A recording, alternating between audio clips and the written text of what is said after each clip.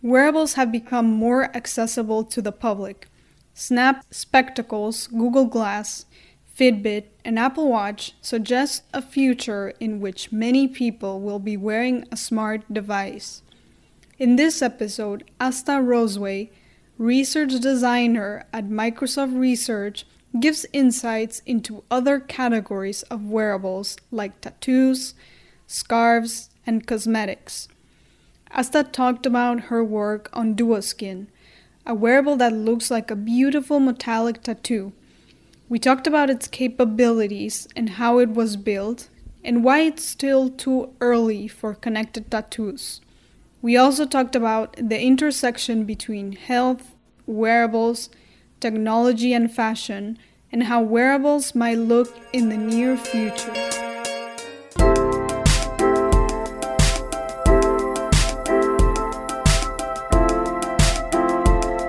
Asta Roseway is research designer at Microsoft Research. Asta, welcome to Software Engineering Daily. Thank you for having me. You're an expert in the design of wearables, and these wearables go beyond what I see in the news and the stores, which are rings, watches, and glasses. What was the first wearable that you designed? The very first one was a matchmaking jacket set. So the idea was that one person would have a jacket with a little emblem on it that would turn colors, and there would be another matching jacket somewhere.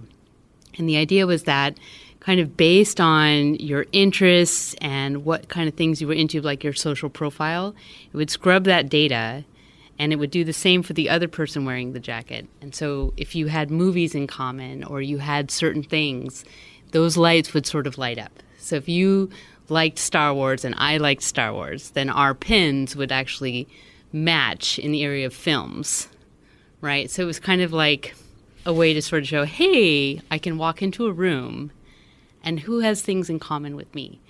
And so, being a bit of an introvert at times, I'm like, how can technology make this a little bit less painful? That product sounds awesome. I mean, is it out there? I imagine that this was in 2010. Wow. And so, I imagine that, we have the equivalent of dating apps and relationship apps on our phone that do that. But the difference is that you're just wearing something, and the thing that you wear is what changes if somebody's close by and you have something in common, and that gets you to talk. Yeah, I think that's much different. For example, I could walk into a coffee shop and then see somebody light up, and then I could just start a conversation. Right. Yeah. I think I had heard something years ago that they were working on conference badges, so how we go to these conferences and there's thousands of people, and your conference badge might light up if you have something in common with someone else. I don't know if that's ever happened. If anyone knows about that, I'd be curious. But I think it's an interesting concept to imagine that certain people will light up when you walk in, and why. Yeah. So. And I haven't seen that. The latest thing I saw at a conference at DockerCon last year was a band, and you just bump to someone. And then, like NFC. Yeah, it adds you their contact information. Sure. But not about... But it's not as intriguing and mysterious. Yeah. Wow. Why is so-and-so lit up? Yeah. Yeah. Cool. So that was my very first. Mm-hmm.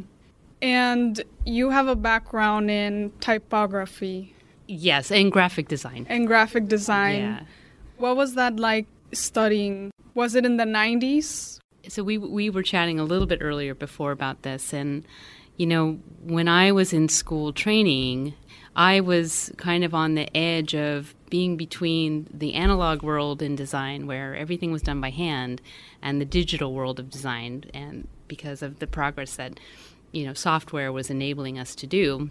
And so my training kind of dabbled in both worlds. I had very traditional graphic design professors that were very anti-computer, wouldn't let us use computers for our projects. And then we had very progressive professors who were just like embracing the new and the strange and the different and really forcing us to kind of work with the tool set. And so I learned both. And I fell in love with the computers because, as I was saying, when things move through your mind, you want to be able to manifest it like almost instantly. And I found that when I was doing things by hand, I wasn't fast enough. And my ideas were in and out. And I couldn't capture it. But when I became more proficient with the tools, with the software that I was using, I just found that I was being able to manifest in real time. And that just paved the way. So I never looked back after that. So I loved it. And, graphic design has the basic principles of visual design, right? You learn symmetry, you learn balance, you learn composition, you learn how to set a scene, you learn how to tell stories in the abstract. And all of those things are still applicable even today in my job. And I can definitely relate to some of that because last year I started learning how to draw. Did you? Yes. That's fantastic. And I started with a pencil and a paper. Then a friend recommended a tablet. And I bought the tablet and I didn't use it for a year until recently. And I discovered so much power that the software gives you, especially with working with a lot of layers and undo. Oh, the undo is the best part, right? Where you're just like, Control Z, I'm back. Yeah. And you worked on DuoSkin. Yeah. Which for those that aren't familiar with it, is a wearable that looks like a really beautiful metallic tattoo. I loved it. And I wanted to ask you, what are the capabilities of this tattoo? Right. So we have basically three capabilities. First is input. The second is output. And the last is communications. So when we say input, we enable people to be able to touch their tattoos, and we use capacitive touch to generate a signal on your skin, and it tells the system that something is happening, and you can use that to control other things in your environment or on your phone. So, for instance, if I slide my finger down my tattoo, I can use that to scroll through apps on my phone, or you can imagine pairing it with a light in your house, so the imagination, it can go anywhere, really. But in the very beginning stages, you can just imagine a very simple gesture. As far as output, we used thermochromic pigment. So for those that don't know what thermochromics, it's a color-changing element that when heat is applied to it, it will turn a color. So it's a pigment. So I think you were probably not born in the 80s, but in the 80s, they had these cheesy shirts that had thermochromic pigment on it so that it would turn color when you get hot, when you heat. And it was funny because everyone who sweat, you could see the sweat in certain spots as rainbow color. So that didn't work out. But in our case, we apply thermochromic pigment on top of our tattoos. And when we apply a little bit of current through a battery, we can change the pigment. And the idea is that, in the future, the body art that we have could be alive, could suggest things to us, could notify us of things. And we thought through color variation that was an interesting start. And is the amount that you need to, the amount of current, is it safe enough to... Well, safe is a relative term. So currently, because thermochromics require heat requires a lot of power. So we're looking at, at least a minimum 5-volt battery, which is pretty hefty if you think about it. So, it's not exactly ready for prime time, but that's not to say that there aren't other color-changing mechanisms that we can explore that can bypass some of the limitations we have with power. And we did that with some chemical stuff, so using chemistry to create natural color change. I've definitely seen something like that in toys where if you apply something cold, it turns purple. Exactly. So it's already out there. It's just a matter of pairing it correctly. Yeah. And for building this tattoo, were there any specific technological breakthroughs that enabled this to be prototyped? So, you know, on-skin tattoos are not new. They've been around for the last maybe 5 years or more. And that primarily came from the medical industry, where they're detecting, you know, heart rate or slight elevations in sweat levels and temperature. And those are the real breakthroughs. What we did is we wanted to take the concept of a tattoo, but in a more of an urban context, or more of an, you're just out every day, it's non-medical. And I think the biggest contribution we made with our research around Duoskin was probably just using gold metal leaf or metal leaf as a conductive material. And, you know, gold leaf is something you can find at any craft store. And that was the big aha, right? Because anyone can go get this material and create their own conductive tattoo. And we thought that was the lightning rod for us, because we know that these other tattoos are being fabricated, but you can't access them or they're hard to get.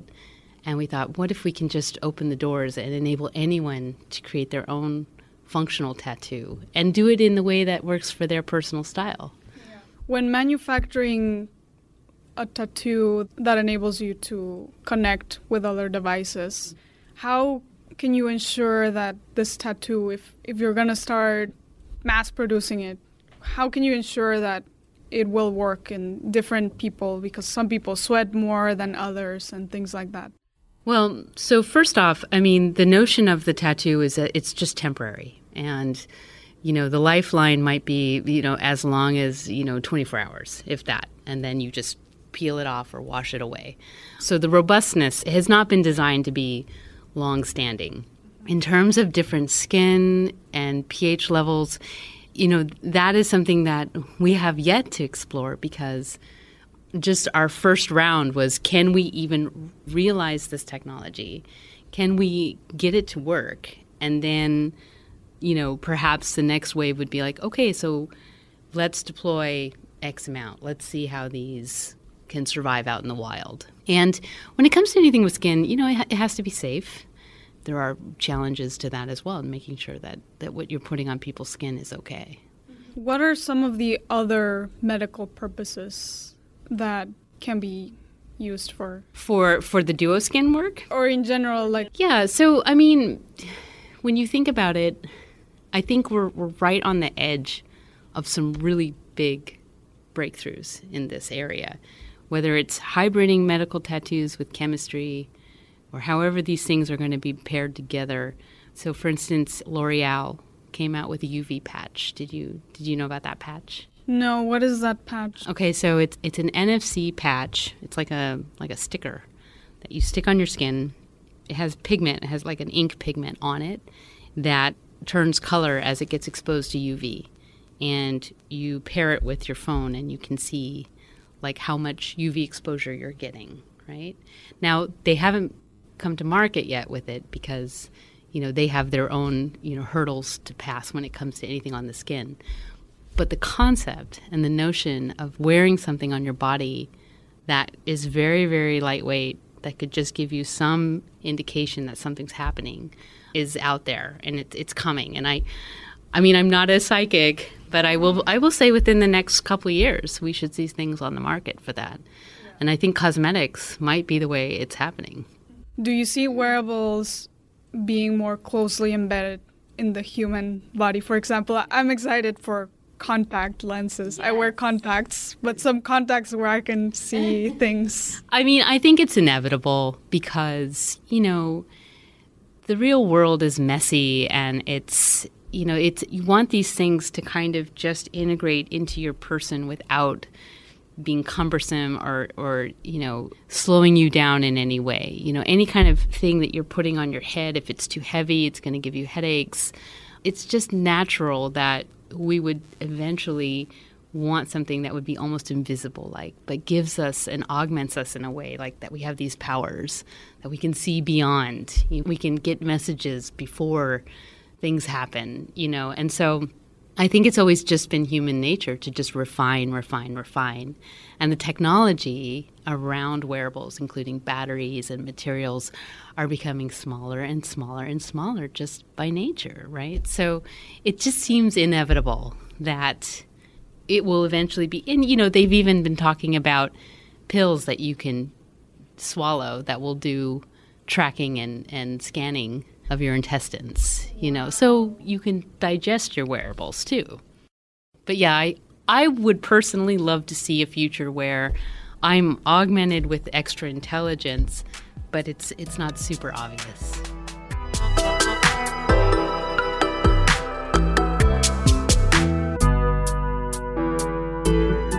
Let's talk a little on the technology side of the current wearables. For example, how important is Bluetooth? Well, so Bluetooth is probably the best bet to enable your wearable to talk to another device or anything else, another system. It requires power, and again, the reason why wearables aren't even more prevalent today is because of the power issue. So Bluetooth requires quite a bit of power, and it requires the battery to be on all the time. Now, there are cases where the device can turn off the Bluetooth and just be a local device until it's needed to be something more. And that saves battery.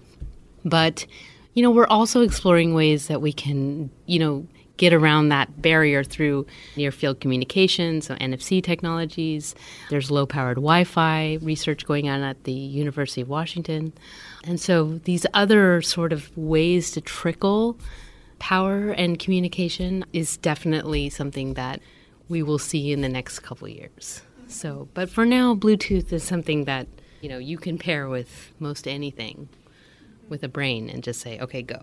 And the DuoSkin tattoo, what was that connected to? Okay, so we had sort of two modes. One was a passive experience, and that was using NFC technology. So in my case, I would have this antenna design on my arm with an NFC chip, and if I pass my phone near it, I can actually program my phone to do something, right? Maybe ring a friend or send an image or play some songs.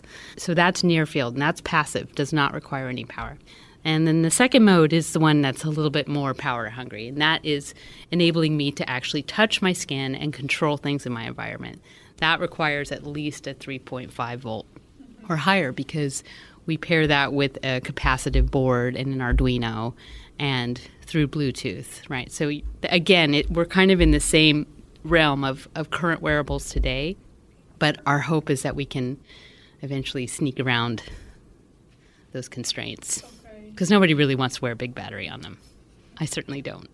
And what were some of the things you were able to control with your tattoo? Like you mentioned the NFC, right. But in the other case, was it you made your phone do something? Yeah, or? So we paired it with a music app that enabled you to kind of like scroll through your songs if you wanted to. But we haven't done it yet, but I really wanted to pair it with lights.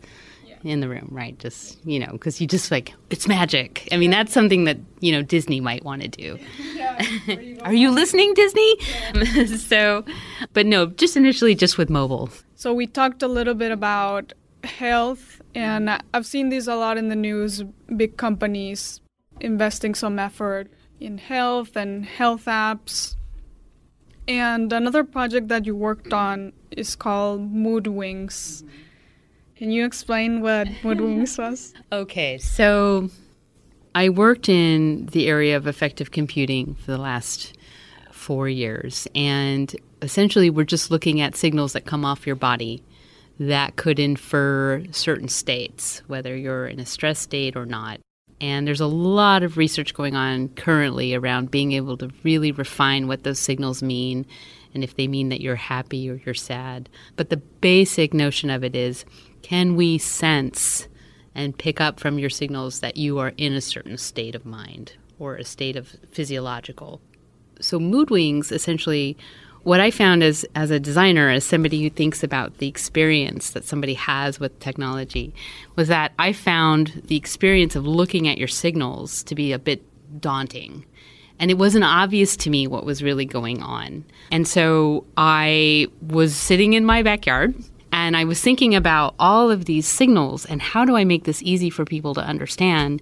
And then a butterfly landed on me and completely just threw my whole thought cycle out the window because I was like, oh my God, a butterfly.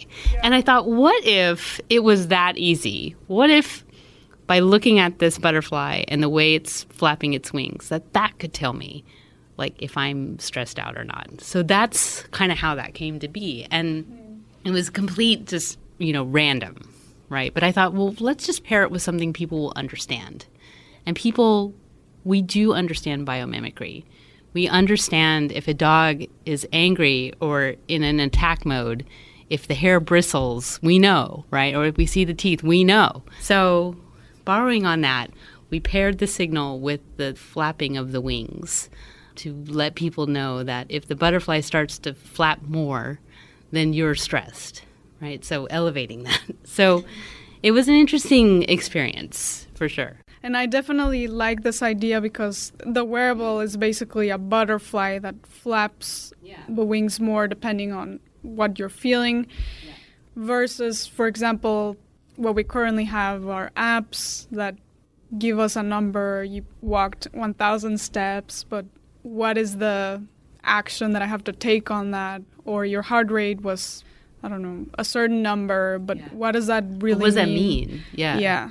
I think also I was feeling a little bit kind of burned out by, mobile apps, right? Like if I have to look at another mobile app, I'm going to throw my phone over the cliff, right? And I'm thinking, how can we just do something radically different? And when people see things move, like physical things move, it captures your attention and it makes you pay attention. And so we explored that, and we also explored an actual crystal that we turned colors depending on what state we can assess you were in.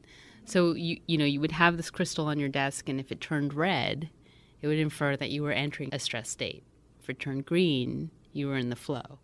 And so to me, it was more just raising awareness of your own internal patterns, because we can often not know that things are going on inside of us because that's just, we've become used to it.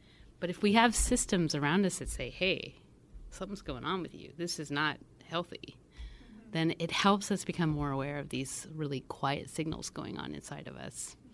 And how can you measure stress? For example, for mood wings, if I want the wings to flap more when I'm becoming more stressed, what are some of the metrics that can help determine if I'm stressed or not? So there's kind of like two basic signals that we start with. One is the galvanic skin response, and that measures the sweat on your skin. We measure it right from your wrist and the palms. You know how they say when you have sweaty palms, it's very revealing. So we take that, and that sort of infers like your arousal level, right? So the more you're sweating, the stronger the signal because of the sweat and the conductivity, and it infers that your arousal level's going up. And we pair that with a heart rate sensor, right? And so we take, it's called heart rate variability, and it's measuring the distance between your heart signal, the spikes in your signal. And if the distance between the spikes is consistent, it means you're stressed because you're in automatic mode. And the variability is if I'm not stressed, then my heart signals will be kind of off and different every time. And so we map those two signals together, and then we can sort of roughly get a quadrant that lets us know, okay, arousal level's high, heart rate variability is on, so that means probably stressed. Okay, so it's not 100%, but it's a good basic foundation for understanding state. And so we use that to sort of say, okay, now drive the wings faster. And are there other scenarios where a product like Mood Wings can be useful, for example, in the medical field? So, one of the things that I always fantasized about and I never got to was putting it in schools. And you can imagine every kid could have a butterfly on their desk. And the butterfly flaps to show engagement, right? Like the child is engaged. Or maybe, so trying to encourage positive traits rather than calling out the negative ones, right? Like, I would love that. And how might that make the kids want to be engaged, right? By powering their butterfly. I love that idea. Me too. Yeah. Me too. And so this is part of why we do these things, because, we can only have so much perspective on it. But who knows how someone else could take something like that and create a brand new experience from it. So, but education was one that I personally wanted to do. Yeah, and also, like you said, some children are shy, others are not, and the teacher might not have a clue. Yeah. And then in childhood, there are a lot of important experiences that map for later on. So. Absolutely. And another scenario you asked about, possibly in the health arena, is PTSD. So people come back from battle and they have episodes, and their caretakers don't know when those episodes will happen because they get triggered. And you can imagine having a wearable let the caretaker know that there's an episode that will be starting soon, right? Heads up, right? Just that difference, that little, even if it was 30 seconds, just give them a chance to be able to handle it would be amazing, right? Yes. And Mood Wings, like you mentioned earlier, the idea came when you were in your garden, you were outside. Is a lot of your work inspired by nature? Yeah, actually. I mean, nature is an amazing force to be reckoned with, and the intelligence is beyond anything we're capable of recreating. And I find a lot of inspiration in just the natural rhythm of things. Like the bees go over here and they do this, and then the flowers were designed for the bees to come. I mean, it's all designed. It's beautiful.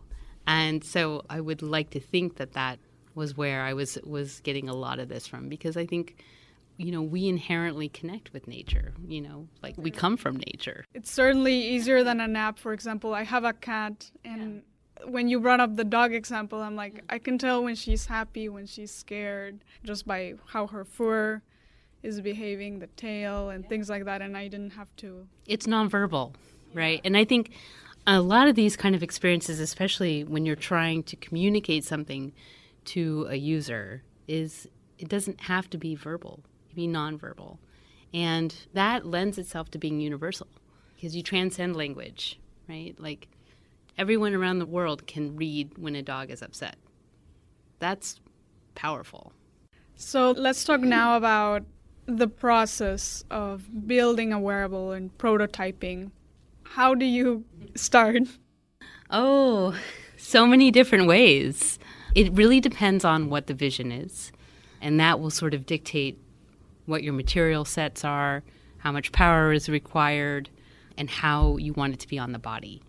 And in a lot of times when you're putting stuff on the body, you want to be mindful of things that could be rigid or hard or uncomfortable.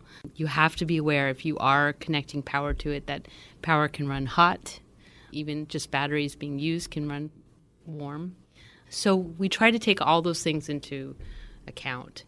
In the case of the tattoos, we were inspired by what was already out there in the world, right? So the jewelry tattoos were the inspiration point, and it was our task to try to mimic that aesthetic, but also layer a functionality to it. In the case of another project we worked on called Lightwear, which is essentially wearable light therapy for seasonal affective disorder, we explored several kinds of form factors that would, whether we were putting the light therapy into hats or glasses or scarves, and we ran studies to sort of, get an idea of what was working or not working, because fashion is really personal and you can't make a one-size-fits-all. And so we were very interested in, who's attracted to what form factor? How is that? How would they wear it? So, most of our male participants wanted hats, whereas most of our female participants preferred scarves. Yeah. And so these are things, that inform the design. Go, okay, well, who is our audience? Which is why it's important to have diverse teams. Absolutely. Yeah. Because again, one size does not fit all. And when it comes to anything on our bodies, we're all very personal about it. So you want different perspectives so that everything can be accounted for, right? And just, do I feel comfortable with things showing on my skin? Some people don't. And the most common way to get that light therapy, is it those lights that are just standalone bright lights? Yeah, there's a light box that you can get that casts a blue light spectrum. And so when you have seasonal affective disorder, which primarily happens in the winter and in very extreme, I think it's latitudes, right? So we're up in Seattle and we don't get sun for, 3 months out of the year. And that can affect your circadian rhythm, which basically dictates your metabolism and your melatonin. And people can fall into depression, and they can get very moody, they can overeat, they can get depressed. And so the blue light tricks the brain into thinking that it's sunny outside. And the notion is that if you sit in front of this box for 30 minutes every morning, your brain will start kicking in and your circadian rhythm will get back on track. And we found that the box was very, limiting, and, you can't move around with it. You're stuck behind it. So how can we take that light, put it into wearables so that people could be mobile with it, and then it would increase the odds that they would actually use it. And so we took the same light spectrum and we integrated it into fiber optic fabric to cast the light out for the scarf, and then with other LEDs for hats and glasses.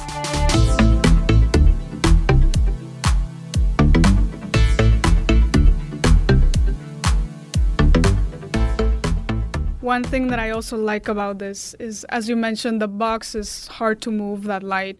And if I'm wearing the scarf and then we're having lunch for 30 minutes and then there's light, you benefit, so we both.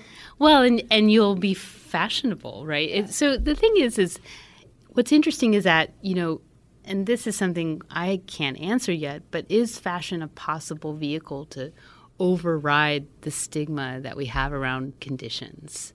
Right? Like, for me personally, when I sit in front of a light box, I feel a little bit like, oh God, I'm judged, right? Because I'm in front of this light box, right? Who wants to be stuck in front of a light box? Nobody. But can fashion override that? Because if I put this on and I feel good and I look good, then the odds of me using it and not feeling embarrassed by it are tremendous. Yeah. I think we're going to see a lot more of that in the future, where there's a lot of interesting hybriding of fashion and health. I definitely agree with that. Right? And I think, the athletic community is already, working in that space. Last question. What do you see improving in the next 10 years in the wearable space? Or what would you like to see get better? Well, part of the motivation behind DuoSkin was to work on wearables that were more sustainable and less of a burden on our material resources. And I had been reading this really disturbing article that basically said that we've used up 50% of our natural resources as of today. And when you think of where we're going to be in 2050, it's pretty alarming. And so for me personally, I would love to see wearables become super efficient with energy, and that includes energy harvesting to be powered. We need to work on components that are not standard, off the shelf, that require huge amounts of power, and we need to be super mindful, like, where does that waste go? Can it be recycled? Can I reuse it? If I wash it away, is it going to be okay? And I know that sounds a little bit like, I'm a little bit like a little hippie at heart, but we can't afford to be wasting more plastics and batteries into our ecosystem. We just can't. And this whole luxury of being able to buy a phone every couple of years it's troubling because it's not sustainable. So for me, I hope our wearables and our technology will raise the bar and get to the next place where it can better fit into our ecosystem and to the health of the planet and to us as well. Yes, and it actually reminded me of what you said earlier. The athletic community is embracing a lot of wearables. And I did see a pair of shoes, I think from Adidas, made of, was it recycled plastic? I think so. I think I know what you're talking about. And the shoes look beautiful. Yeah. So I think... Why not? Yeah, right? It looks good. And then it's sustainable. Exactly. Absolutely. Yeah. And I think, so we are seeing those trends in the athletic world, and I'd like to see that extend itself into the rest of the world. Right? Yes, definitely. Where you can have something beautiful be made of cork, right? Well, Asta, thank you for coming on the show. Oh, thank you for having me. I'm sorry I had a cold, everyone, but I'm getting better. Thank you.